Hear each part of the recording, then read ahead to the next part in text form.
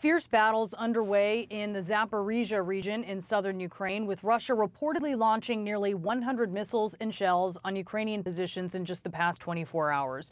This comes as Vladimir Putin's top propagandist calls for a possible tactical nuclear strike on Ukraine. As soon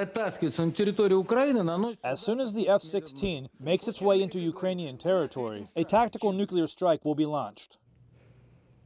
Fred Pleitgen is out front.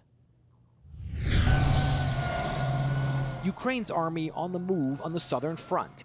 Kiev's defense ministry released this video saying it shows their troops moving into the village Robotyne and evacuating several civilians from the frontline area. We have waited so long that today we did not expect you. We couldn't even believe these are our soldiers, this woman says as she tears up.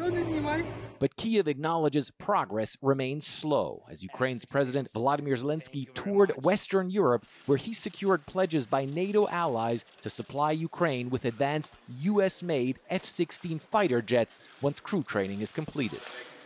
Russian President Vladimir Putin on a diplomatic mission of his own, addressing a summit of the BRICS economic bloc via video link, an arrest warrant from the International Criminal Court preventing Putin from personally coming to South Africa, while China's President Xi Jinping managed to attend.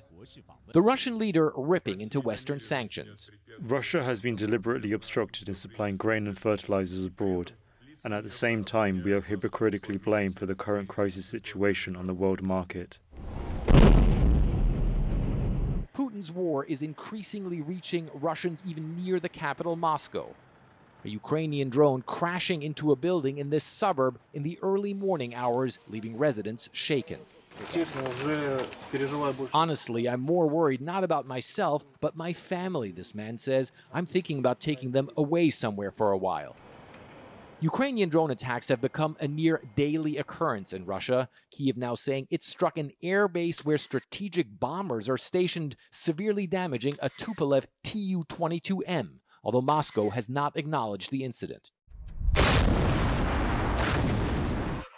As Russia faces challenges both on its own territory and on the front lines inside Ukraine, one of Putin's former top warriors, Yevgeny Prigozhin of the Wagner private military company, now saying his group has already moved on to new operations in Africa, allegedly fighting ISIS there. Wagner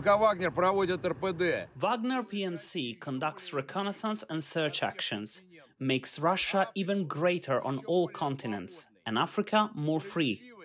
Justice and happiness for the African people. We are making life a nightmare for ISIS. Inside Ukraine, Kiev's forces say they remain on the offensive, tough and slow going, but Ukraine's leadership says slowly making important territorial gains.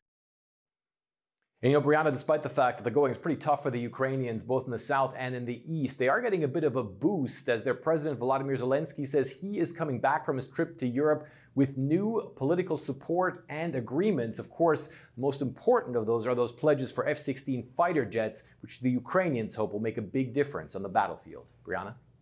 Fred Pleitgen, thank you.